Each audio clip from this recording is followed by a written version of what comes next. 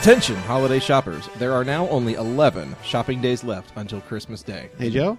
Yeah? I think I'm going to have to interrupt you here because that's my thing. That's my bag. What's up? I did the math and I came up with 174 days until Christmas.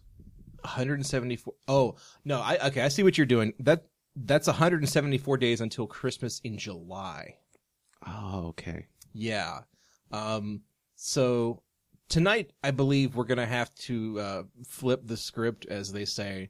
Instead of talking about a holiday film tonight, we have to talk about something patriotic, because tonight we're celebrating July at Christmas. So instead of talking about a holiday film tonight, we're going to talk about holiday film tonight. Yes and no.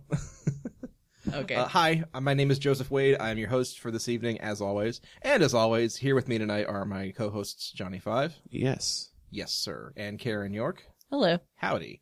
Welcome back, Karen. We missed you last episode. I appreciate it. Yeah, we thought you were dead. And by thought you were dead, I mean I told everyone you were dead.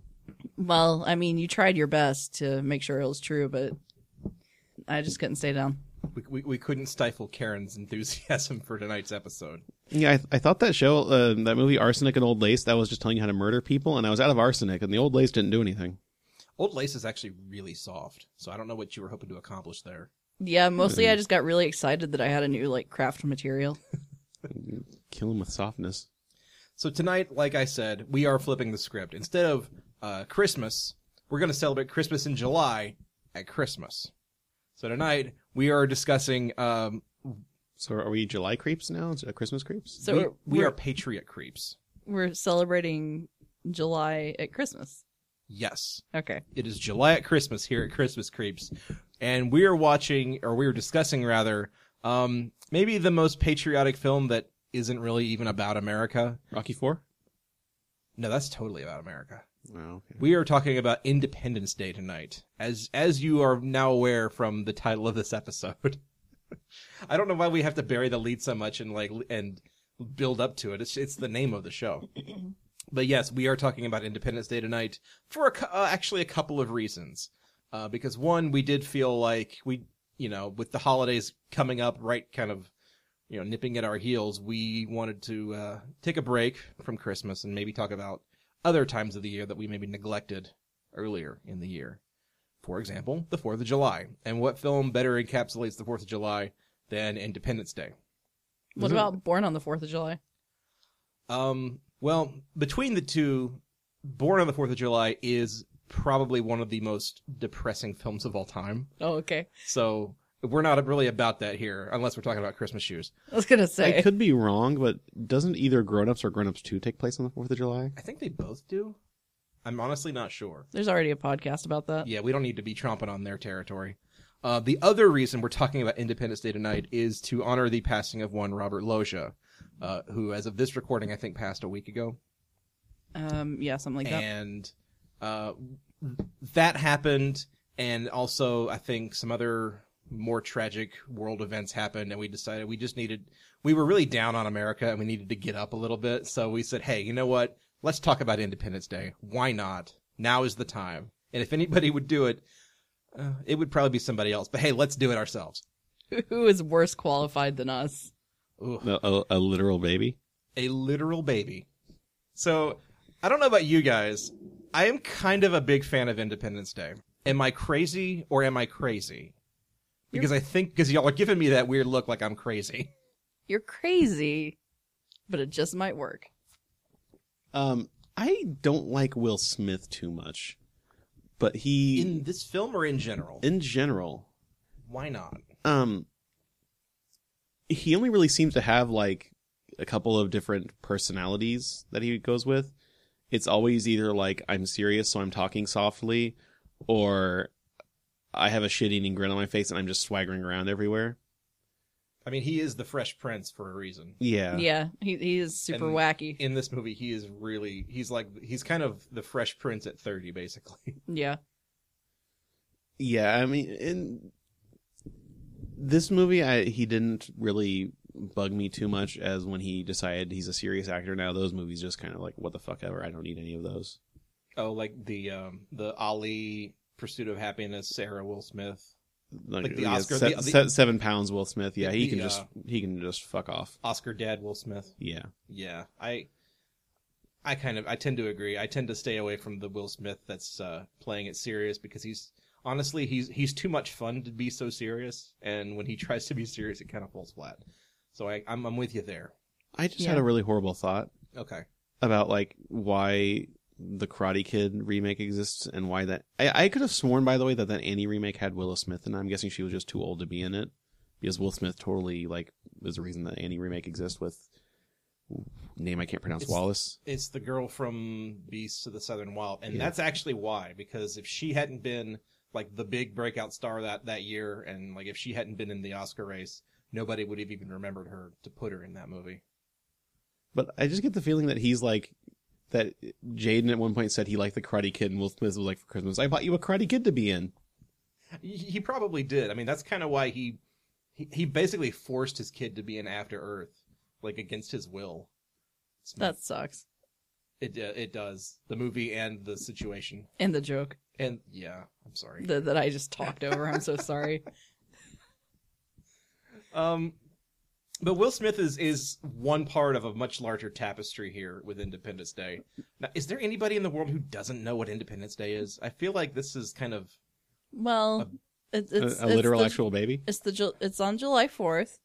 not the holiday. God, did you guys like crawl out of a rock this week or something? No, we live in America. Fair enough. Where the fuck would we crawl to? Out of a rock. Well, like Iran's right there. Syria, All fucking hostile territory, right? maybe. This has been politics talk. We're not here to talk politics. We're here to talk movie politics. So, The point I'm getting at is, do we have to explain the plot of Independence Day? I think we do. Okay. We have to realize how old we are compared Yeah. to how old other people might be. This movie is almost 20 years old, which makes me feel like a dinosaur. Yeah. Same. And I know this came out when I like right before I turned 10. Mm-hmm. So I was right at that right age where like you saw this on the big screen and it just it took over my life for that summer. In a season before Star Wars became huge again. So I found out the reason why Joe loves Independence Day. Uh-oh. It's Because you were a kid. And, yeah. I mean, it's that same thing that they always say about like Weird Al or comic books. Like whatever your favorite thing is whatever your favorite thing was when you were Right. 10. No, there's nothing wrong with that. I think that the only time that I've ever seen it besides watching it tonight was when I was in like high school. So Oh, really? yeah, around like maybe like 2000 or so. Okay. This was on my late 90s VHS rotation, so I've seen it several times. Yeah, if you held a gun to my head, I could probably quote it word for word, but I wouldn't want to. So yeah, and it is definitely one of those movies that I have memorized backwards and forwards, just kind of not because I am actually like a super fan that has my own Area 51 room or anything, but you know, The way you say that. The Area 51 stuff really dates this movie so hardcore. it really does, and we can talk about that later. But Yeah. so I mean, more than like just the lack of cell phones or internet, the Area 51 talk is what really is like, oh, this came out in the mid-90s. Yeah. The major thing that bugs me about Area 51, we can get into this later, but I just want to say this now so I don't forget it. The thing that bugs me in this movie about Area 51 is that it has a fully functional hospital. I don't know why that bugs me, but it does. Yeah. Because Like- it's a tiny military base, or it should be.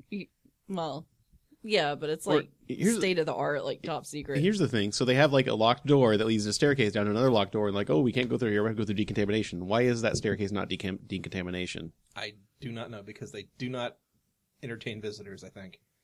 Except when they like tromp through an entire like plane load of people. Except when the president says, fuck you, let me in. Yeah. Let me bring my kid down here. Yeah. That was the smuggest president ever, too. Well, he earned it. Yeah. Let me fucking be a hero and fly a plane. So, let's talk plot for a minute. That's on you. You suggested this. Okay. I cannot tell a lie. Independence Day, Man, super patriotic. I know, right? Independence Day is a movie that takes place, guess what? At Independence Day, or thereabout. Aliens show up on July 2nd. The movie takes place in 3 acts, July 2nd to July 4th. Yes. In the first act, July 2nd, the aliens show up, and we're introduced to every single one of our cast of characters from all around the world, all around the country. As the aliens show up and everyone's reacting and panicking and whatnot, we have the President of the United States, who's played by Bill Pullman. Bill Pullman. Mm-hmm. The other one. Okay. Bill Pullman, who is like this super hippie pacifist president that everyone refers to as kind of a weak piece of shit wuss. You Right. misremember that a little bit. They call him that because he is a babby president. Yeah. Right.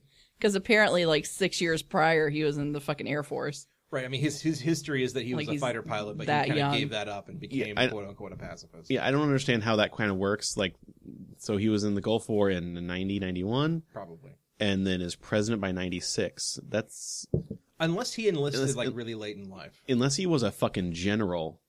That's not happening. Yeah, that's like the shortest political career ever. Or unless he was in Vietnam at the tail end of Vietnam and was like, Oh, he's supposed to the Gulf War. really? Okay. Yeah. Okay.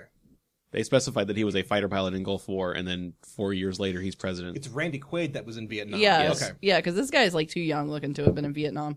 So President Whitmore is sort of the young babby president that no one respects, and His daughter is Egg. his daughter is Egg. Yes, it's Mae Her? Whitman from it's Mae Whitman from Independence Day is in this movie from Arrested Development, and apparently she was not invited back for the sequel, which is kind of a shame. But whatever. Speaking of the sequel, when is the sequel supposed to take place? Because Bill Pullman is totally still playing the president. I think it's supposed to be like 20 years to the day, basically. Is this some like Watchmen shit where like, hey, it's his 5th term as president? No, I was looking around on Wikipedia and like I saw a credit as like former President Whitman. Or Oh, I saw credit Whitmore. on IMDb as president. Yeah, Well, once a president, always a Yeah. president, really. I guess. Yeah, like President Carter is President Carter. President's Bush or President's Bush. He's Coach Carter. Yeah, he's Yeah. probably a coach. Baseball, probably. So you got Whitmore. Then they cut to New York City, and you meet Jeff Goldblum, whose character's name is David, I think. Yeah, Levinson, I think. Levinson, Yeah. yes. And he's like a super genius, but he happens to work at the cable company in New York City. Yeah, this is something I didn't realize about like what was going on. He went to MIT. Yes. He was working for the cable company. His dad kept calling him a repairman, but what he actually did was build, program, and maintain the satellites. Right. He's sort of a back-end technician. It kind of bugged me about I guess they just felt like they needed to have someone in New York at the beginning of the movie, but they showed him having this like big like not even that tall of a building, like a relatively short building for Manhattan, literally like on Central Park North, with like 5 or 6 satellites on the roof. What the fuck are those satellites going to hit other than the buildings next to it? Yeah, pretty. I mean, the only thing I can think of is that the cable company is actually operating out of an apartment building, and those satellites are actually just the satellites of the residents downstairs. Yeah, this is the 90s. Yeah. Someone had Prime Star. Yeah. It's further shows how professional it is when they're evacuating and everyone's like panicking and someone's like, I heard there's an old bomb shelter downstairs. Let's all go down there. Yeah. It's like, don't you know what's in the basement of your company? Or like, is this not something that's maintained or Maybe they just moved in. I don't maybe? I don't know. It's post Cold War. Who fucking knows? know. Yeah, it's the movie is very post Cold War, but Yeah. because it's all about sort of like bringing all the peoples of the world together. Speaking of which, Regardless, this what's takes up? place in 96. At Yes. one point when they're watching the news, it totally says Soviet Central News. It does. Yeah. It really, I think, and I want to say that it's the president's like direct feed to like secret news organizations in Russia. Just imagining the scene from The Simpsons where he pushes the button and the Russia sign flips back to Soviet Union. God. So, okay, you got David in New York who is figuring out like why the TV signals are all scrambled because he's the TV guy. It's literally his job to figure it out, and he does figure it out. And Good for him. Good for him. That's what you get. That's what we pay you for, dipshit. Damn. And also we meet his dad, who is there's really nothing to say about his dad except it's Judd Hirsch, and he plays Judd Hirsch. And I was like, who's this Harvey Firestein sounded motherfucker who's working with Jeff Goldblum, and it is Harvey Fierstein. It is in fact Harvey Fierstein, who the only thing I can think of is they got him to be in this movie because they realized they needed a gay character. So if you need a gay character and it's 1996, you get Harvey Fierstein. Yeah, because it's the 90s and it's starting to become a thing. Because hey man, yeah. So we established New York, then we move to L.A. and we meet Will Smith and his family. Will Smith is sort of the stepfather of this little kid, and his almost fiance is a stripper. She's Vivica Fox. Yep. And he's trying to get into NASA so that he can fly space shuttles, but he's a fighter pilot. I have to say, I was actually kind of surprised when they showed her stripping. She was actually wearing like skimpy clothes. It wasn't some like sucker punch bullshit of like she's wearing almost a burqa while stripping. Oh, that's an exaggeration. Like sexy modest, and instead she's wearing like actual. She's wearing things in actual like. Right. She's wearing she's wearing like shit an like actual costume. Yeah, like it's super super skimpy. Like it's like a fucking thong and like boobs are spilling out and stuff. And also the one scene that we see her actually dancing is like the most awkward half-assed dance ever. Well, it was obvious. It was obviously a Monday afternoon. Yeah, and she didn't give a shit. And also, there's aliens, so everyone's watching the news and not her. Yeah. So I get that, but still, like the movie lingers on her dancing, and it's just like a half-ass like.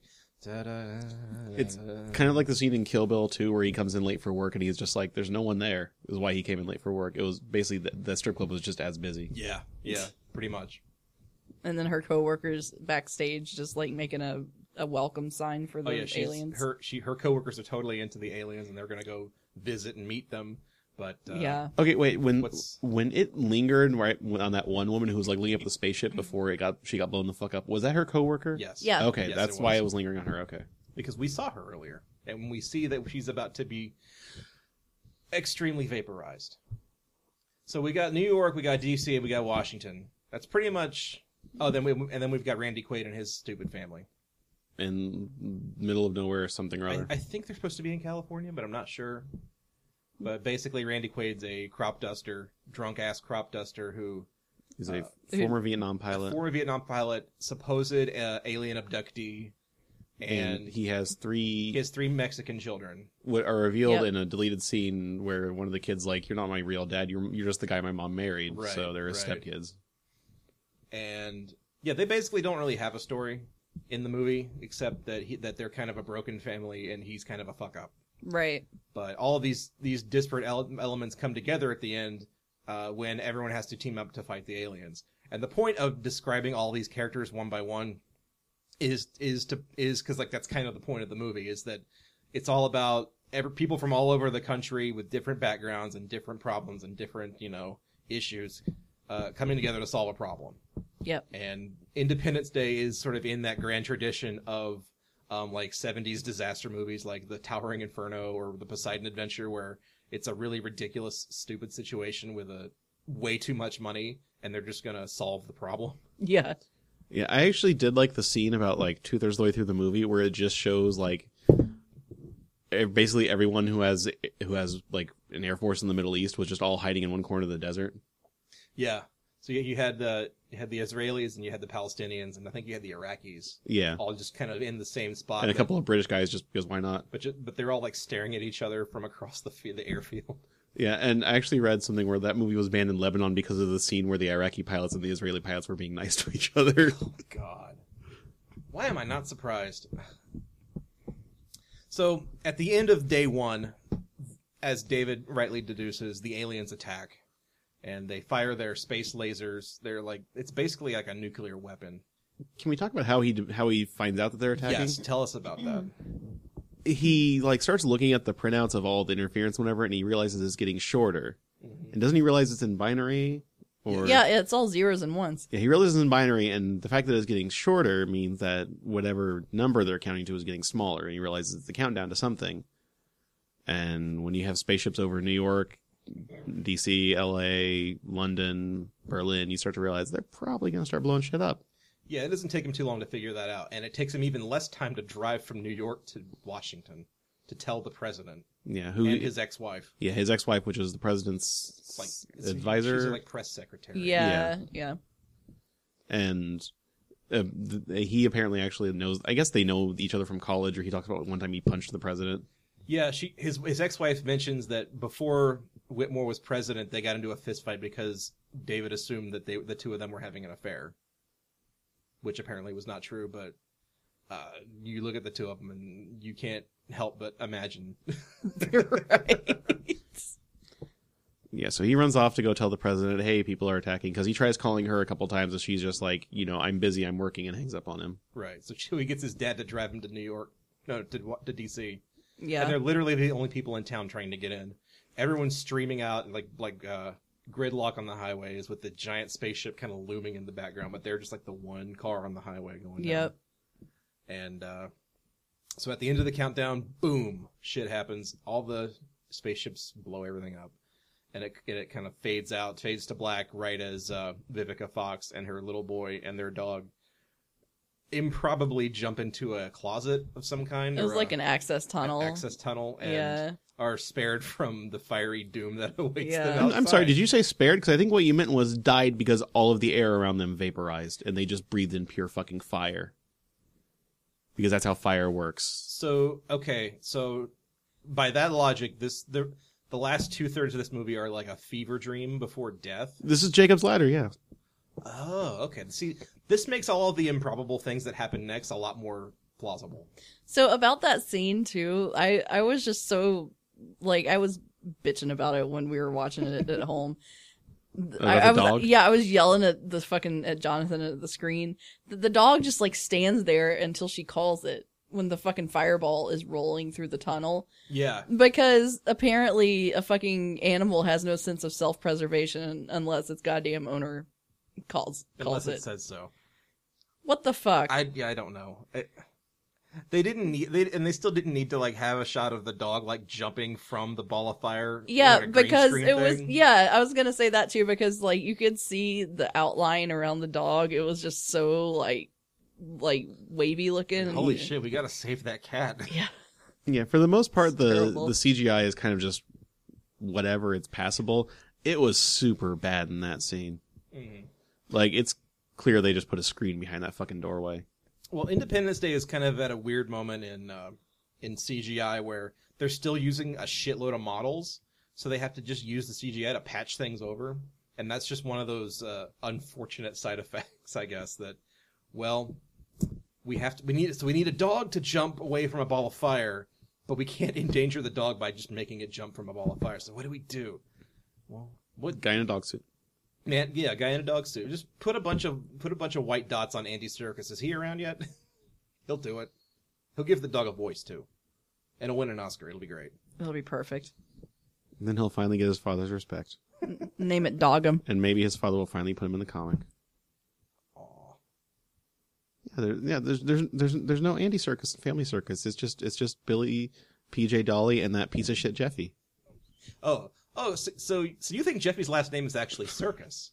Yeah, Okay. that's why it's called Family Circus. And Andy Serkis got left out of the comic because his dad hates him.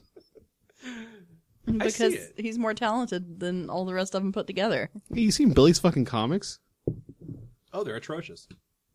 They're proof that Jesus died in vain. Well, I wouldn't have gone that far, but fair enough. Fair point. So day 2 happens. Day 2 on July 3rd. And this is the day where we try to fight back and realize we can't. That's pretty much all that happens on day 2. Yeah, they shoot missiles at the spaceship and then bounce off the shields. And then, how does Will Smith take down a fighter? Does he just crash his plane into it? Okay, so after a long, protracted fight, battle scene where nothing happens, Will Smith leads one of them into the Grand Canyon because that is near Los Angeles, apparently. Because remember what I said when we were watching it? That it was a fucking pod race. Oh, yeah. It is a pod race. Oh my god. Yeah. So Will Smith totally kills Sebulba and takes him to Area 51. Yes. No, he leads the alien spaceship into the Grand Canyon and forces it to crash through the rim of the canyon. Basically. Yeah, he deploys his parachute thing to slow down on it, and then he ejected out, and so He ejaculated. Yeah, so it was like blinded, and his ship and it crashed, and he just like floated down somewhere. Yeah, then he runs over to the spaceship, opens it up, and punches the fuck out of the alien, and does not say "Welcome to Earth." He says "Welcome to Earth." Yeah, you Then he racist bastard. then he puts a big fucking honking cigar in his mouth, and then just mumbles around it for a while. And he said another one-liner. What was That's it? what I call a close encounter. Yeah, Yeah, which- that's it. That's like the trailer line. Yeah, that was around the fucking cigar. So if you wanted to confuse his voice of why he was not speaking clearly, I would say that. But Right. he did say "Welcome to Earth" pretty clearly, though. So here is sort of the timeline for this part of the story. Will Smith and his fighter dudes, also Harry Connick Jr., rest in peace. They have their battle with the spaceship in Los Angeles. Will Smith leads one of the ships through the Grand Canyon and crashes it near the Grand Canyon. Then he walks it to Area 51. Yeah, he starts walking to Nevada, and Winds up in the salt flats of, where's that, Utah? yeah, and then on top of that, Randy Quaid is driving from California I assume it's California. to Nevada via Arizona and Utah. Yeah, with all of the other Well, like, he's RV he's drivers. drunk, I guess. So So that makes sense. And he's apparently leading all the RV drivers. Yeah, I was gonna say they have like a whole like caravan. Yeah. And he's bringing his biplane for God knows what reason. Because Well, he'll need it. he'll need it later. He will because need it that's later. where he keeps his booze. Yes, in the foot compartment. Yep. So They meet Will Smith on the salt flats Yeah. of wherever that is. Utah, Yeah. Nevada. I mean, it's kind of just the general Groom Lake area. Yeah, Yeah. he's dragging a xenomorph and a parachute. Yeah. And so Will Smith tells him, "Hey, let's go to that airbase that I saw." And Randy Quaid pulls out his map, which is not a map of Nevada, by the way. And he says, "I didn't see it here." No shit, it's not a map of Nevada. Get yourself a new map, David Spade. And they take the alien to Area 51. Now, while this is happening, all of the president and all of the president's men and women are at Area 51, and they're getting a lesson from... Yeah, they outran the Fireball on Air Force One because Air Force One does that. Yes, Air Force One is has superpowers. Yeah, well, that's why it gets to be the president's plane. That's why it's Air Force One and not Air Force 23B. Yeah. But anyway, they get to Area 51, and who do we meet at Area 51? Data. Data. Yeah. Yes, and The Dr. Data. Brackish Oaken. Brackish Oaken. Which I had to look up what the fuck that name was about, and apparently half the characters in this movie are just named after people Roland Emmerich worked on with Stargate, and just they annoyed him, so he named characters after them in Independence Day. So they're named after shitty Stargate cast or crew members? Something like that, yeah. Like Oaken is someone he worked with on Stargate, and the Secretary of Defense, whose name I forget, Nimziki. Nimziki, yeah, that's another person he worked with on Stargate. Mm-hmm. And there's a couple others too listed in like IMDb trivia. Yeah, I saw that because spoiler alert, like later on when the Secretary of Defense gets fired, apparently that was like lampooning real life events or something of his namesake. Yeah, but I just want to talk about Area 51 for a minute here, So yeah, let's talk about Area 51. and why I said that was dated. Because in 2005, someone put in a Freedom of Information Act request for anything about Area 51. And what they got in 2013, finally, because that's how the government works, it takes 8 years, is that there is an extension of Edwards Air Force Base at Groom Lake. Yes. And it is just a big runway that's basically used to test out spy planes. Makes sense. And there is like a single CIA document from the 70s that called that place Area 51. And that name, as far as anyone can tell, is just a joke because like the Atomic Energy Commission called the area next to it Area 15. So, they decided they were Area 51 because they were next to it, yeah. Okay. Well, And, you know, Area 51 isn't a secret anymore, and that's what I'm talking about. It's so dated of like... yeah, I mean, it's definitely an open secret now, and this movie's kind of part of the reason why. Because, and I remember reading when they made this movie, they had to get like a lot of government clearances to even mention Area 51. And the government turned them all down when they realized, you're going to have Area 51? Fuck you. Yeah, pretty much. So, I don't know if in the original version or the original script they knew what Area 51 kind of looked like and made assumptions about it. So all the weird shit we see in the movie is almost 100% like wacky assertions of like what the fuck is down there in Area 51. we have a hangar bay, and we have a full-scale hospital. We have Yeah. we have the Yavin 4 control room. Yeah. And we have this secret vault for dead people. Yes. Is that where they keep Disney? I think so. Like the fourth tube that they didn't show you, that was Disney. Yeah, they go into the bowels of Area 51, and Dr. Oaken's like, yeah, come and look at the freak show, and it's just all the aliens that crash landed at Roswell. 3 dead aliens right? from the crash at Roswell, which someone says was in the 50s. 1947 is not in the 50s script. Well, culturally, basically, it was the 50s. Close enough. But yeah, they have that spaceship, which they've been apparently working on for the past 60 years, but it's not done anything until like the day the aliens showed up, though, they said. Right, because apparently the aliens apparently work on like Wi-Fi technology. Yeah. And so like the power transference crap or whatever, I don't know. They don't explain it. It is not important. The mothership was calling to it. Yeah. And when the ship like activates later on and it starts making all of its own like little noises and sounds, like it's a puppy that's like howling because all of a sudden, it gets to be outside and run and play. Aw. Like the spaceship starts like cooing and shit. It's weird. Aw. It's the cutest. But there's a scene in the extended version of the movie where the Oaken takes David into the spaceship to show him like all the stuff that's in there. Did y'all watch this? No, we didn't watch the extended version. Okay. There's a scene in there where he takes him in there and he's like, yeah, this is where they sat and here's a thing there, and he like pulls on one of the seats and like a piece falls off and he's like, oh shit. That's nothing probably. And he shows him the dashboard, and he says, to be perfectly frank, we don't know what most of this crap does. And David's like, opens up his laptop up and just He's goes, like, it's a Unix system. I know this. yeah, like here's they're transferring with their server, and here's all the blah blah blah. And Oaken just gives him this look like, you motherfucker. And he literally says, you're making us look bad. So you just needed like a computer science major down here the entire time. Basically, you needed an Apple genius, Right. pretty much. Yeah. That's the big thing that everyone remembers about Independence Day is that his fucking like dark ages Apple laptop, yeah, like pre OS 10. like the big it's not even the big twist or whatever in the movie is that David's Apple laptop can connect with the alien computer system Oh and yeah. bring it down.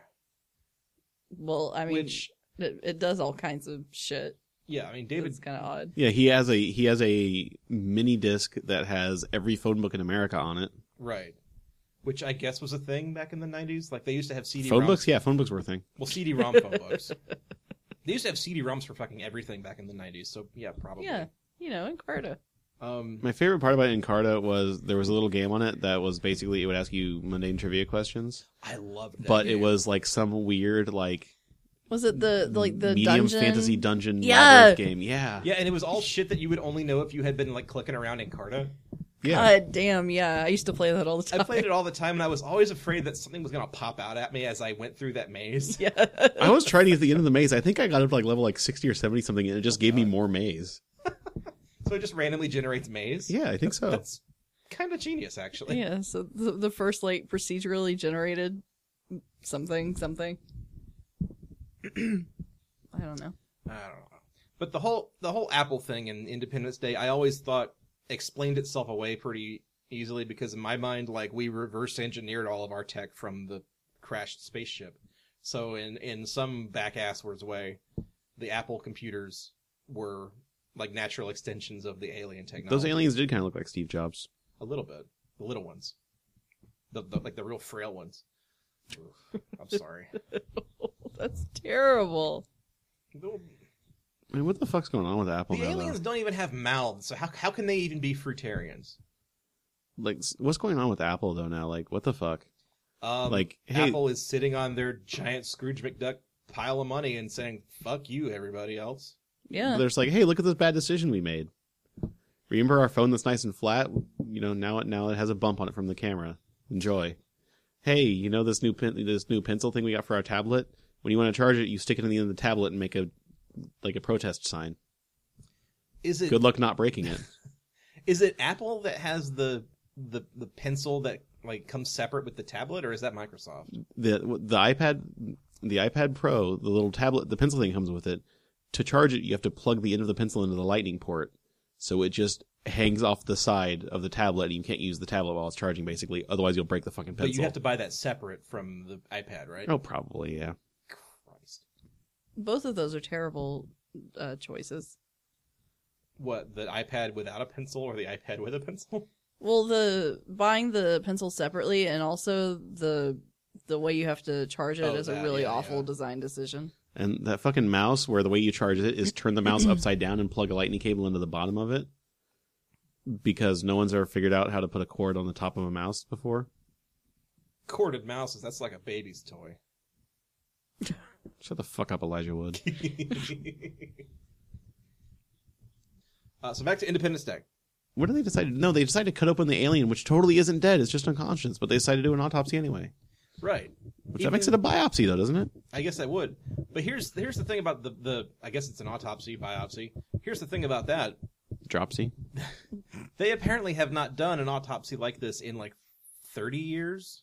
Well, they've not had too many aliens to work with. Right, so how does Oaken know what to do? I don't think he does. I think he just knows how to cut stuff open. He barely does that. Did you see how much he was like shaking when he was trying to cut that thing? Oh, yeah. Like, what the fuck kind of scientist is he? Apparently not a very good one. A mad one? He constantly uses language like, put the thingy in here and, Yeah. and give me that thing and whatever this is. Oh my And god, yeah. He tells the president they don't let him out much, and oh god, I believe it, because he does not know his shit. No, sir. Apparently he's going to be in the sequel. That's what I've heard. Yeah, it's a kind of a...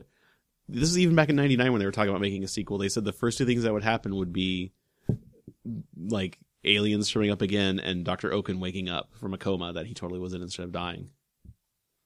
I mean, I kind of buy it because you never really see the alien like kill him. Yeah. It just kind of takes him over for a minute or two and then drops him. I mean, I understand. I'm saying is this is not a this has been a plan. You're saying is like of all the things they could prioritize, that was the thing. Yeah, like, and this was like a from Jump Street thing too. They wanted Brent Spiner to be in this movie sequel. We want to be in the Brent Spiner business.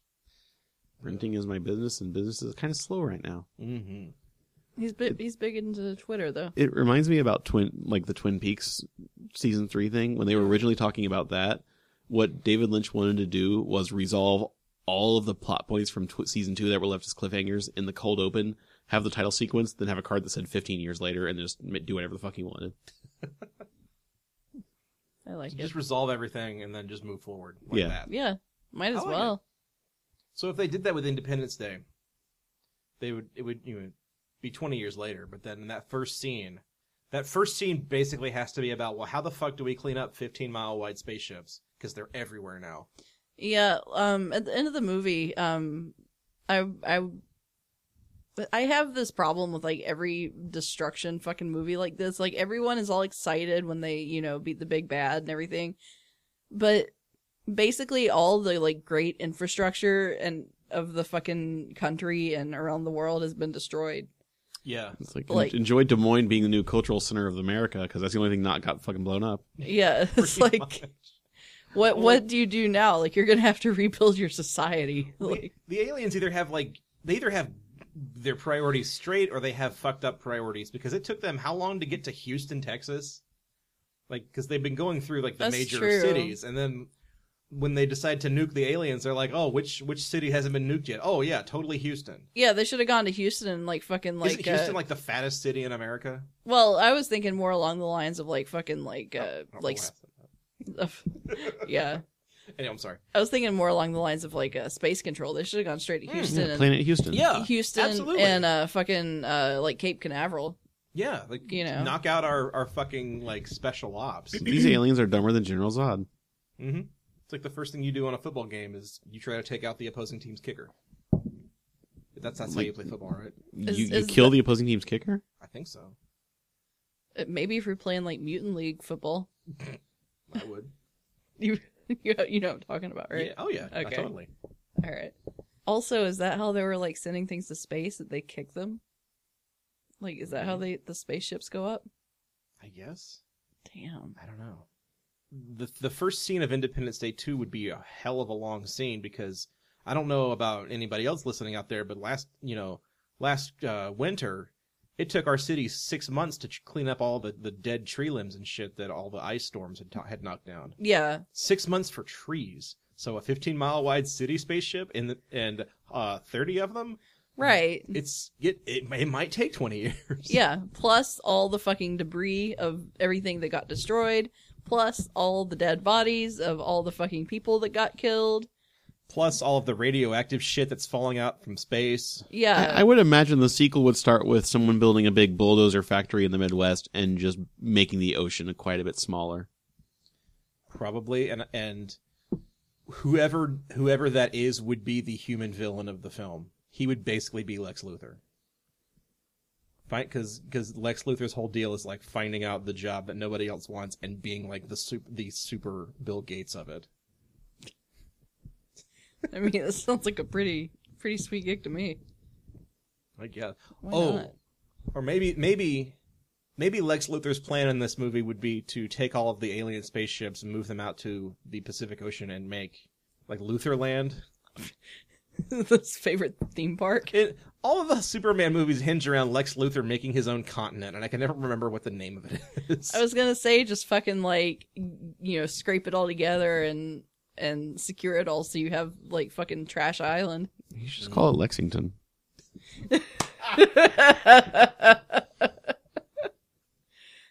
Beautiful. Then we would have a perfect segue into the final battle of the film that takes place on the Battle of Lexington, and it would be very patriotic indeed. Yeah. I don't think Independence Day 2 is subtitled Revolution, but it should be. What is it actually subtitled? I think it's Resurgence. Yeah, so it's a sequel to Divergent? Yes.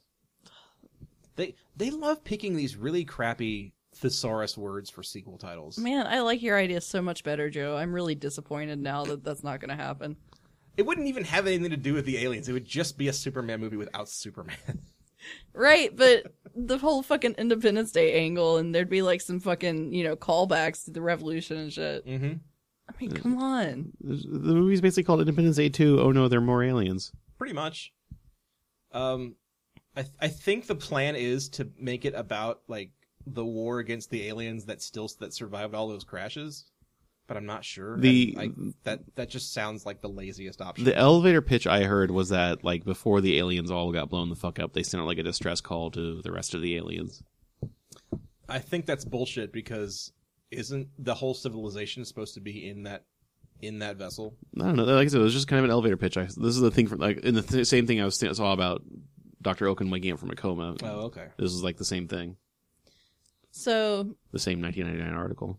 So the original Independence Day, how much is this movie really like actually just about like the American fear of aliens, Quote unquote aliens. Yeah, Totally, like 100%. I mean, like, and I thought you were gonna ask the question we always ask about Christmas movies, which is how much does this movie actually have to do with America? oh, But in that, but no, 100%. yeah, like again, 100%. Yeah. What's the real big bad here that we're looking at for the time period? In '96, Yeah. in '96, it would have been. It wouldn't have been like Islamic terrorists yet.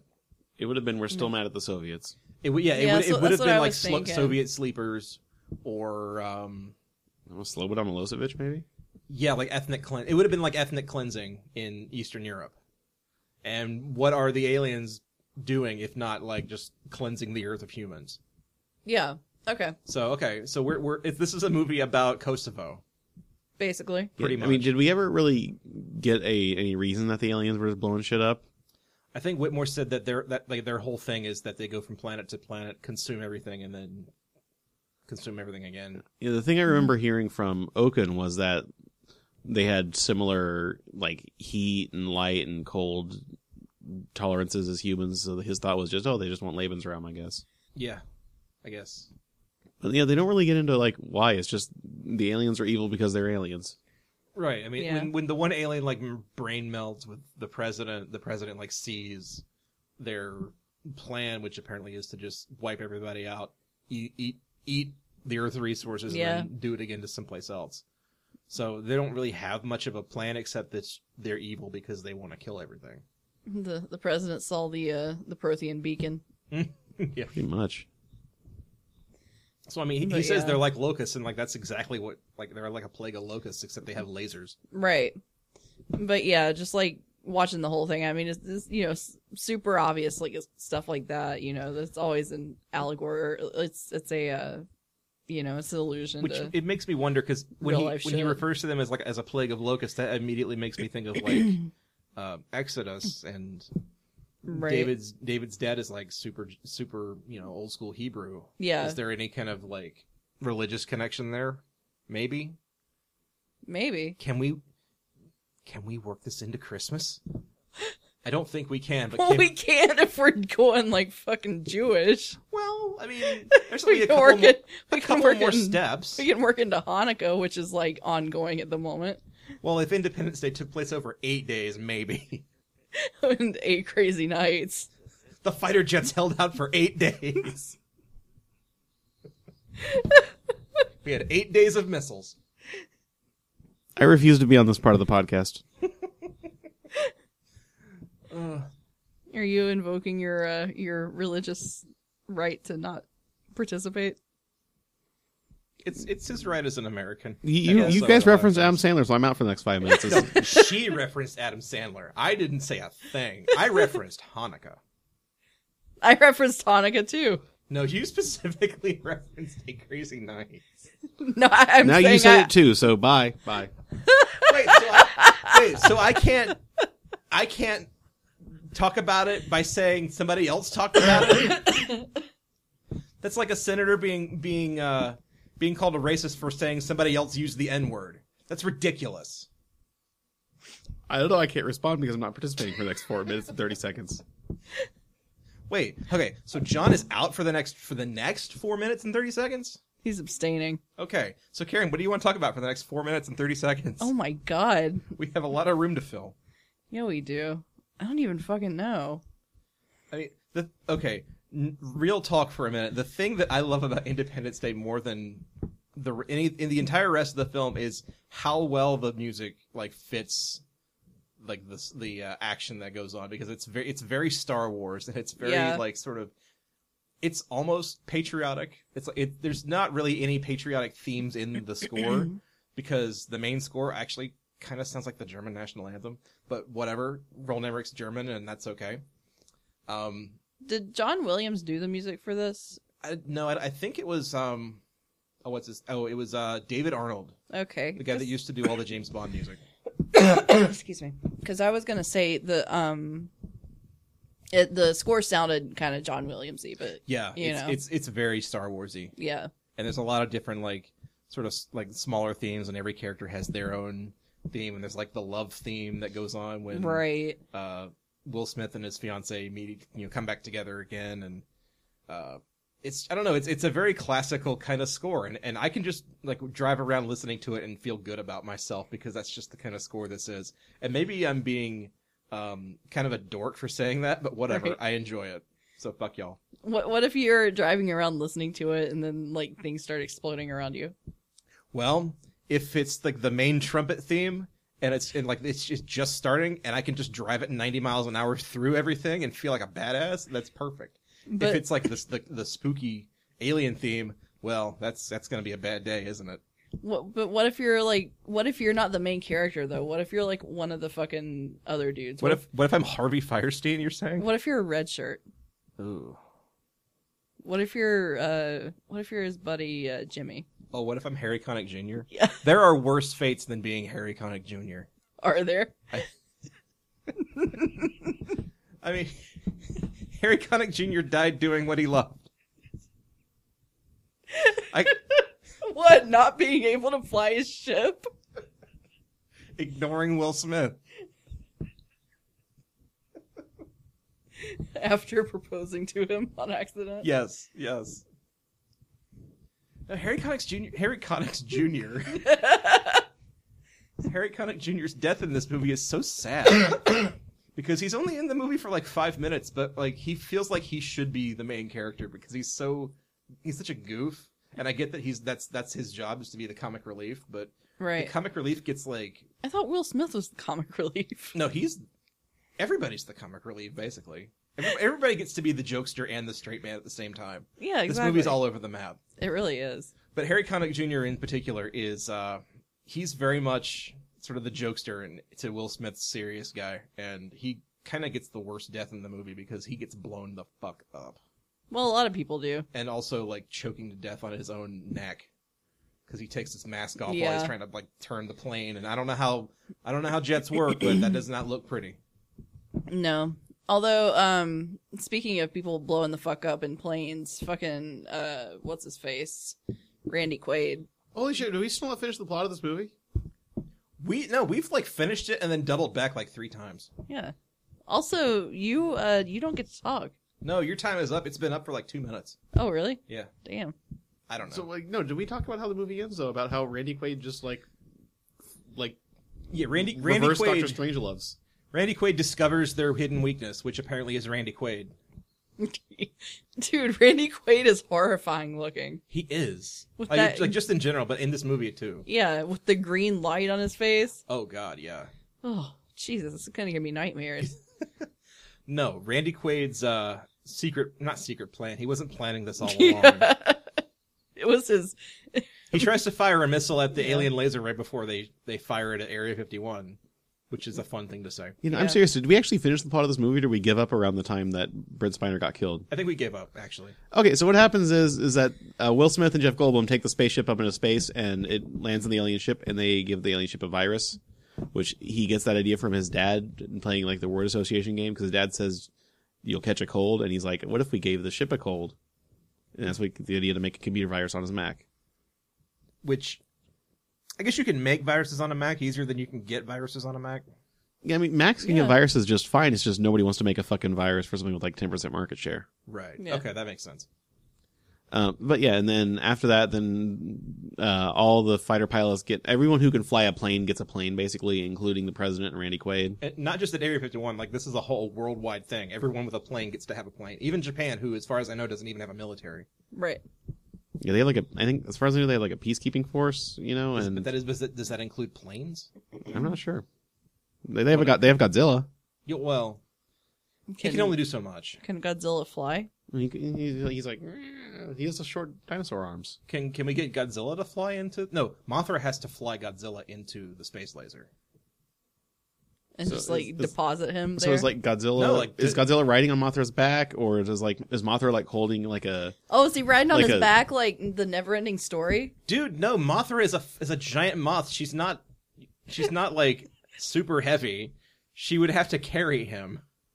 So I mean, like with her legs. so like she's holding like a sling or something, and Godzilla's just sitting in it. No, so she's carrying him instead, like the rescuers down under. Then, like the little boy at the beginning of the movie with the eagle. Oh yeah, yeah. You know, And he's like grabbing onto its talon, or or Mothra. she grabs him like under the armpits with her talons. Oh yeah, yeah. Yeah. Mothra's totally doing that to Godzilla. Shit. All right. And then Godzilla goes up into the space laser and whatever Japanese for "Hello, boys, I'm back." But first, before they do that, they have to like fly down to the fucking river and like skate across the water a little bit first, and then You have to have a moment of majesty before you fucking save the day. yeah, exactly. Yeah, so they start blowing up the ship, and they realize that since the shield is down, they're actually damaging the ship, just not very much. Right. And then it opens up the big laser, shoot Area 51, as you do. And they decide, oh, let's shoot the giant laser, because I've played Earth Defense Force 2017, and that's what you do when the spaceship opens up like that. And I played Star Fox 64 too. and then the only one left with the missile is Randy Quaid, but of course he's going to die, because there was a scene earlier where he put a picture of his 3 kids in the airplane, and that means you die when you do that. Mm-hmm. It's secretly revealed that he actually cares about his family, and that was apparently his downfall. Yeah. He should have just kept that shit bottled right I up. mean, have you seen Top Gun? You don't put pictures of people in the airplane, because then you either die or you have a nervous breakdown and quit the Air Force. Well, you put pictures of people in the airplane so that whoever finds the plane can take the pictures. Well, he wasn't even in the Air Force anymore. He was just a fucking volunteer at this No, point. I'm talking about fucking like Cougar from Top Gun. I know what you're talking about, but I'm saying your analogy at this point falls apart when applied to Randy Quaid. Well, your face falls apart. So My whole body's falling apart. Randy Quaid's plane malfunctions. And he just can't fire the decides, missile. okay, well, I'll just take the missile up there then. Yeah. I'll take it to him. Knock, knock. Guess Taking who? it to It's the Randy streets. Quaid with a missile. Have one. Oh, And he God. blows the fuck out of the spaceship, and then they're like, oh, now we know how to blow them up, so Robert Loggia, go tell everyone else. And they go tell everyone else through Morse code. Yeah, like 10 dudes on Morse code, like beep, beep, boop, boop, boop. They have like little like toy robots doing the Morse code. Wait, I just thought of something now. I think they mentioned at one point that NORAD got blown the fuck up. Yes. Yeah. Yes. So the aliens just didn't know where Area 51 was to begin with. That's why they didn't blow it up. Because it was a secret. Damn. It was like a good secret, apparently. Yeah. Yeah. They can blow up a fucking mountain, but they miss, like, oh, it's a military base that's out in the middle of nowhere and nobody knows where it is because who the fuck wants to drive out to the middle of nowhere in Nevada? Right. In the extended version of the movie, when the aliens first show up and you see they're settling over all the cities of the world, like Washington and Los Angeles and New York. And then the you see the spaceship show up where Randy Quaid and his like trailer park kids are. His garbage pail kids. But what's out there? Like, where is that spaceship going? You know, are they actually like a couple miles outside of like Tucson or like Phoenix or something? Or I just I always imagine that they're just out in, like, bullshit, like, Burning Man area. I always California. assumed that oh they yeah, were we got to blow that up. No, I mean, the spaceship's on its way to Los Angeles. Oh, okay, that makes sense actually. But yeah, fuck it, let's blow up Burning Man, too. I always assumed that Randy Quaid's people were in like New Mexico or something to begin with. Maybe they were going to Roswell. Maybe they were going to try to find their bros. Oh, maybe they knew something. Oh, Maybe, I see. maybe the aliens read Wikipedia and they're just like, let's go blow up Alamogordo so they can't make more nuclear bombs. Here's another question that I was thinking of. So Washington D.C. Oh, no, they went to blow up Taos because they were just tired of those fucking turquoise beads. Yeah, you're right. DC has a limit to how tall their buildings can be. Mm-hmm. So the aliens kind of naturally gravitate toward like tall buildings. So how did they know what to choose in DC, and why did they not blow up like the Washington Monument?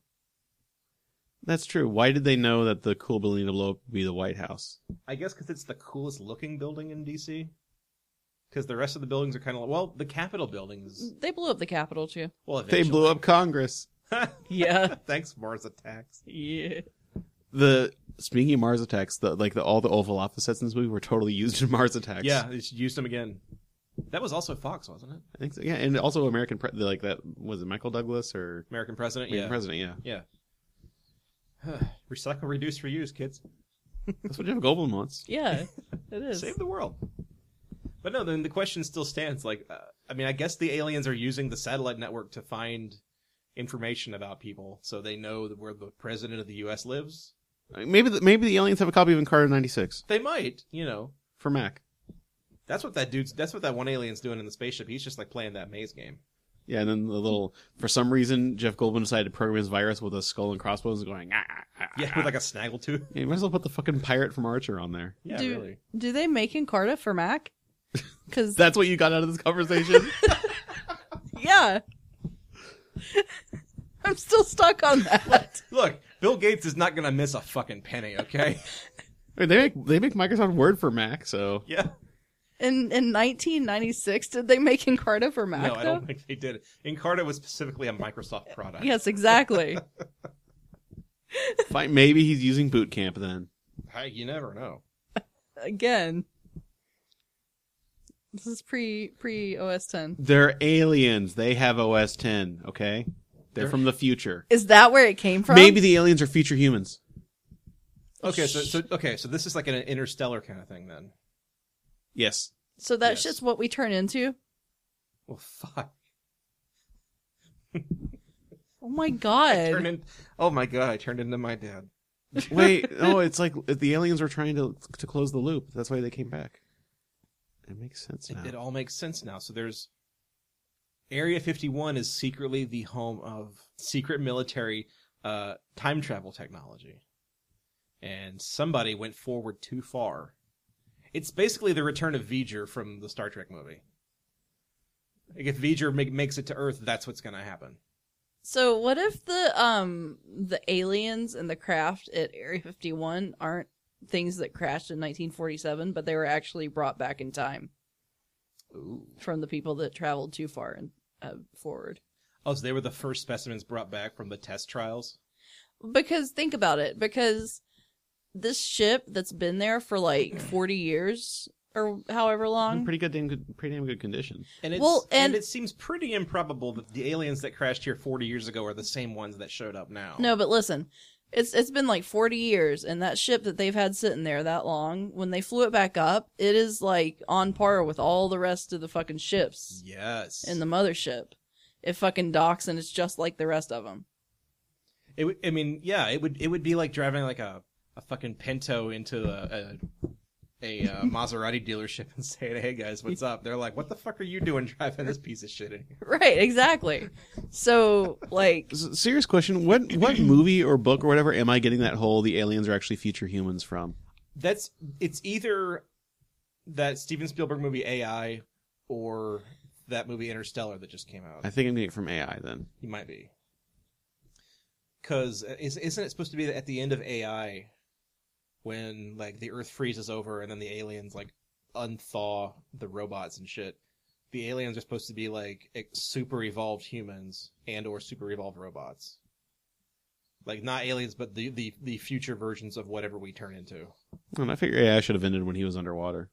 Well, AI should have ended, after 10 minutes, but whatever. That's true. Oh my god. So I realize that talking about Independence Day is a little dicey nowadays because a lot of people like to harsh on my buzz here and say that it's a piece of shit, and it is a piece of shit. It's a big piece of shit, but I love it. I'm the one, guys. I'm the one who loves Independence Day. you're harshing on your own buzz. It's a Roland Emmerich movie. It's an enjoyable piece of shit. It's a big goddamn piece of shit. It's so bad. But it's my piece of shit. I mean, like, look at White House Down. White House Down is a total piece of shit, but it is so fucking entertaining. Oh, that was such a fun movie. I loved it. Yeah, we've gone to the White House Down well a couple of times, and I think maybe next July at Christmas we should just watch White House Down. Why not? Oh man, but I do realize that Independence Day is kind of a turd, but for all of its turdiness, there are like music cues that I love and character moments and just really stupid lines of dialogue that just work for me, and put them all together and it makes one big fun sort of tribute to like late 70s Irwin Allen disaster movies where everyone hates each other but they all come together to solve a problem, and that's kind of secretly my favorite kind of movie anyway. Yeah. Do you remember that story I linked to you or posted to you from IMDb about the trivia page about Robert Loggia? No. Robert Loggia wouldn't come out of his trailer for like 3 days because apparently the producer told him, "You should go watch this movie. It'll give you an idea what we're doing here." And he meant to tell him airport. He told him airplane instead. And Robert Loggia was like, "God damn it, I'm going to be in a fucking spoof." I mean, on the one hand, Robert Loggia wasn't wrong, but on the other hand, I mean, it's a pretty apt comparison because like the thing that makes Airplane work is that as silly as it is, they play it completely straight. Yeah. And that's kind of what he does here in Independence Day. Robert Loggia and most everybody else, save maybe Will Smith, plays it totally like 100% straight. Like it's not like jokey or there's no winking to the camera. Yeah. Especially from like the side characters like Robert Loggia, who his job is to basically just play a general and say general things, generally speaking. But he does it well, and he does it like with conviction of a general, and that kind of makes all the difference. Because if he was just like a jokey old fart piece of shit, general with lots of like one-liners and shit, it wouldn't be as entertaining because he's not playing a believable character. He's playing an actor who's telling jokes. Right. Right. So I think he was right to be a little upset, but at the same time, like he and everyone else kind of nailed it. Also, at the end of this movie could just go fuck itself for Jeff Goldblum quoting Jurassic Park. Oh, come on. Like, that's basically his catchphrase. He's Sonic the Hedgehog? Well, in a manner of speaking. Gotta go fast. Mm-hmm. Gotta go fast. Gotta go fast. Gotta go fast. Does he say must go faster in anything else besides Independence Day and Jurassic Park? I hope not. Do we need to like research this? I don't. No, we don't. I don't think we do, because I think the answer is no. I can't think of any other Jeff Goldblum movies where that he would say he must go faster. Jurassic Park 2? Maybe? Is Jim Goldblum his, like, estranged twin brother? Yeah, he's... Okay, serious question. What the fuck else was Jeff Goldblum in after Jurassic Park 2 that wasn't either Law & Order Criminal Intent or those Apartments.com commercials? He became one of Wes Anderson's buddies. And he's in, like, all the Wes he's in Life Anderson Aquatic, movies. that's right. Yeah. He's in Life Aquatic, he's in... He's fantastic in Life Aquatic. Oh, he's in fucking the hotel. Yeah. Budapest Hotel. Yeah, he is. So yeah, he's one of those guys, basically. Okay. He's in those weird Apartments.com commercials, and I don't understand why. He's in a lot of episodes of Portlandia, and he's pretty great in those as well. I haven't seen any of Portlandia. Oh, it's funny those as hell. Apartments.com ads are kind of... I hate to give them so much credit, but when I first started seeing them, I was like, what is this dumb, goofy Jeff Goldblum ass looking motherfucker? And I realized, oh, thank God it's Jeff Goldblum playing a character, because I would totally want to murder this guy if he was a real person. The slogan always throws me off because, like, what is it? Change your apartment, change the world? Yeah. No. Nobody in the history of ever has changed their apartment and made a difference in anyone's lives, except maybe their neighbors. By making them move out, by being a loud piece of shit. Like, see, I'm right. Like move to a different apartment. I guess you have to. I guess like if you change apartments, then that gives you more room to make the next like iPad or something. Be the next Steve Jobs by getting a bigger apartment. Is that what Jeff Goldblum is saying? I guess so. Now, what if you change apartments and it really turns out that the guy who lives across the hall is actually Hitler, like literally Hitler? Oh, hi! You've just walked into a sitcom. But you're such a nice, compassionate, caring person that you kind of make Hitler mellow out a bit. So Donald Trump lives across the hall. No, Donald Trump is worse than Hitler. No, but Hitler mellows out, and suddenly he doesn't want to kill all the Jews. He just wants to kill all the communists, and everyone's okay with that back then.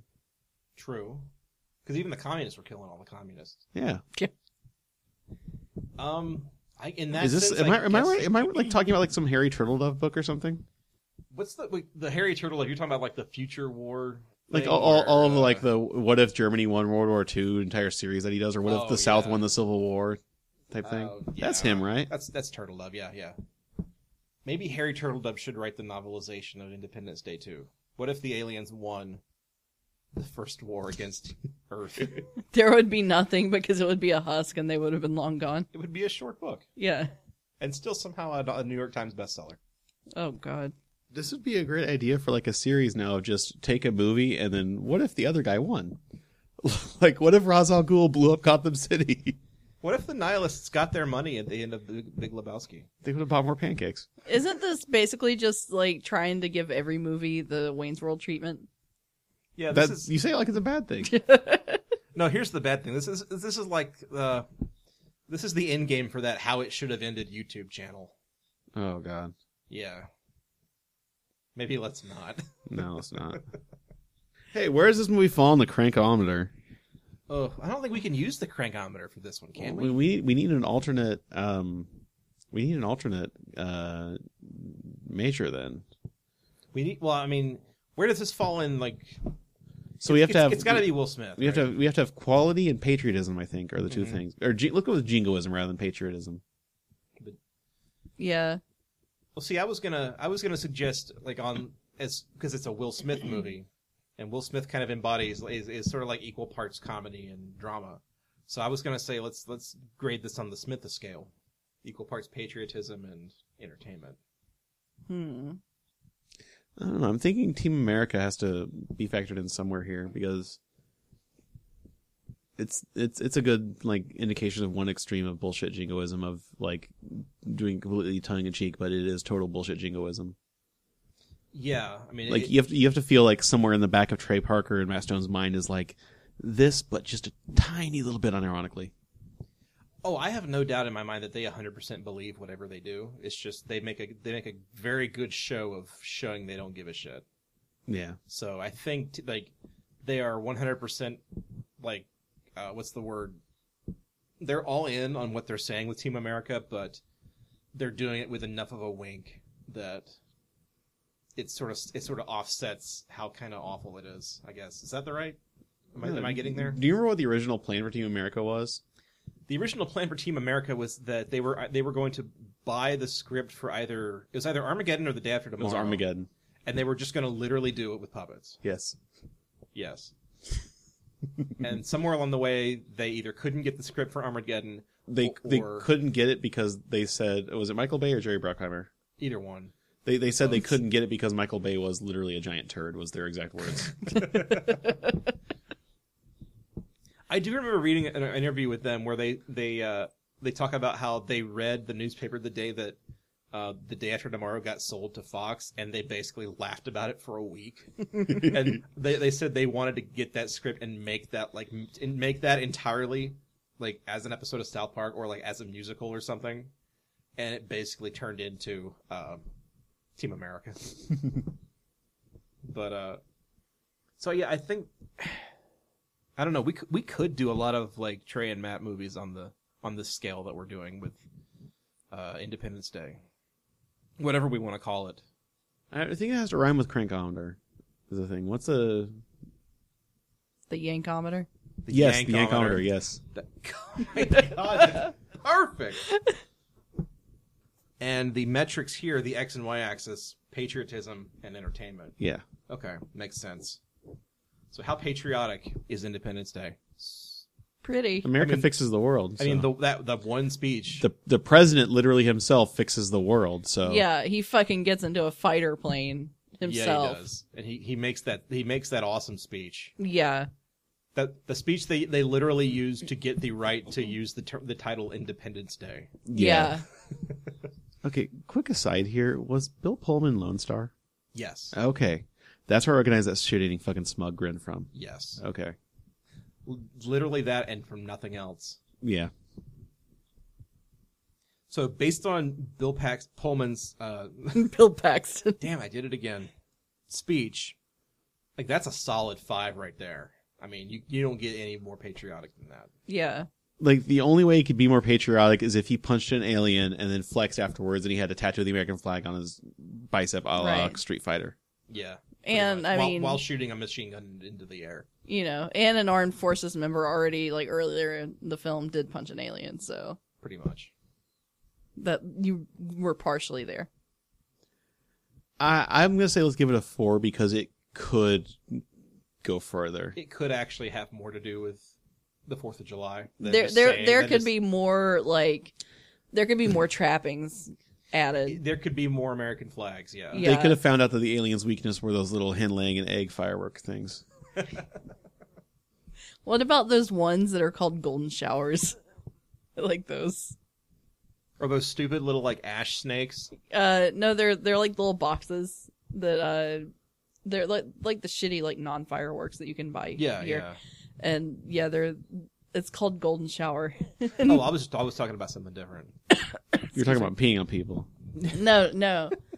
Yes. No, I was talking about those little like this little I don't know what you call them, like little nubs. You set up, you light Right. them, and they just like spiral out into like a little snake, and that's it. Those are Yeah. called snakes. They're just Yeah. called snakes. Yeah, I know what you're talking about, but no, what I'm talking about is like a little box and it's got the stuff in it, and you light it on fire and it just like shoots sparks. Oh yeah. Yeah. Welcome to the South, where we're never allowed to have anything fun. Yep. All right. So we want to say, like a 3, 4, somewhere around there? Cause Or on the patriotism axis, on the America axis. the America axis. I think what we do think is the x-axis is America or Christmas Eve. Yes, you're right. So 4 there, and then quality. Yes, because it's X for Xmas and Y for yes. This is a good movie. Yeah. Yeah. Mm-hmm. So quality axis, I'm going to at least give it a 3, but I know I maybe shouldn't. It's not a good movie, but it is an entertaining movie. So It's good at being entertaining. yeah, that's a good way to put it. Yes. So I'm gonna say a 3. I would say a 2. I'll say it too. You guys suck. Sorry. Well, okay, but I can live with that. That's going to put it right there on our Yankometer. Brand new, patented today. You heard it here first. Original character, do not steal. Do not steal. So, guys, is this going to be a yearly tradition for us? I think so. I think it has to be. Gotta be. It was too much fun watching in the middle of all of this holiday, gobbledygook. Like I'm kind of drowning in it right now. Yeah. My Christmas lights are up and it's cold out and my family's is beating down my door to make sure I go buy Christmas presents for everybody. I bought some candy canes.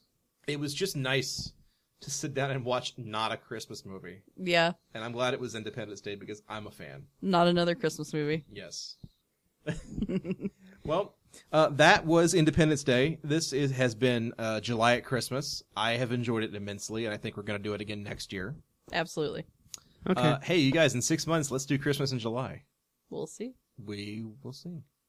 Yeah. Back to our regularly scheduled Christmas creep next episode. Next episode. No, not at all. The next episode is a special episode. Well, the next episode is a special episode because I believe it's actually going to be our Christmas episode. Yeah, but nobody knows about that. No, we are totally going to do something special for Christmas for our 3 listeners Yes. who have downloaded our show 100 times each. I was Thank you going to so say our much. singles of listeners.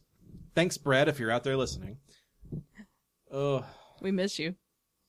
But come on back right around Christmas, I believe, and we'll have a new episode ready for you, just for you for the holidays. Until then, you know where to find us on the internet. We're at ChristmasCreeps.com, where we don't post a whole lot unless we have an episode to give you. But if you want to talk at us, we are on Facebook, just Facebook.com/ChristmasCreeps. You can find us easy with the search. We're the Skull with the Candy Cane Crossbones. Wearing a Santa hat. Wearing a Santa hat. We're on Twitter at Christmas Creeps, wearing 2 Santa hats right now. And you can email us any questions, comments, and or movie suggestions at xmascreeps@gmail.com. All those places you can get at us. We are on the internet and we are waiting. We're standing by for your calls. Call me now for your free Christmas creep. We will be back to creep again another day. Also, find us on iTunes and give us a rating and a star review and all that fun stuff. We love star reviews, and I think we only have 1 right now still. So go do that. Make that your Christmas gift to us. Good night, guys, and John. What? Didn't I promise you fireworks? Did you? Happy Christmas. Happy Christmas.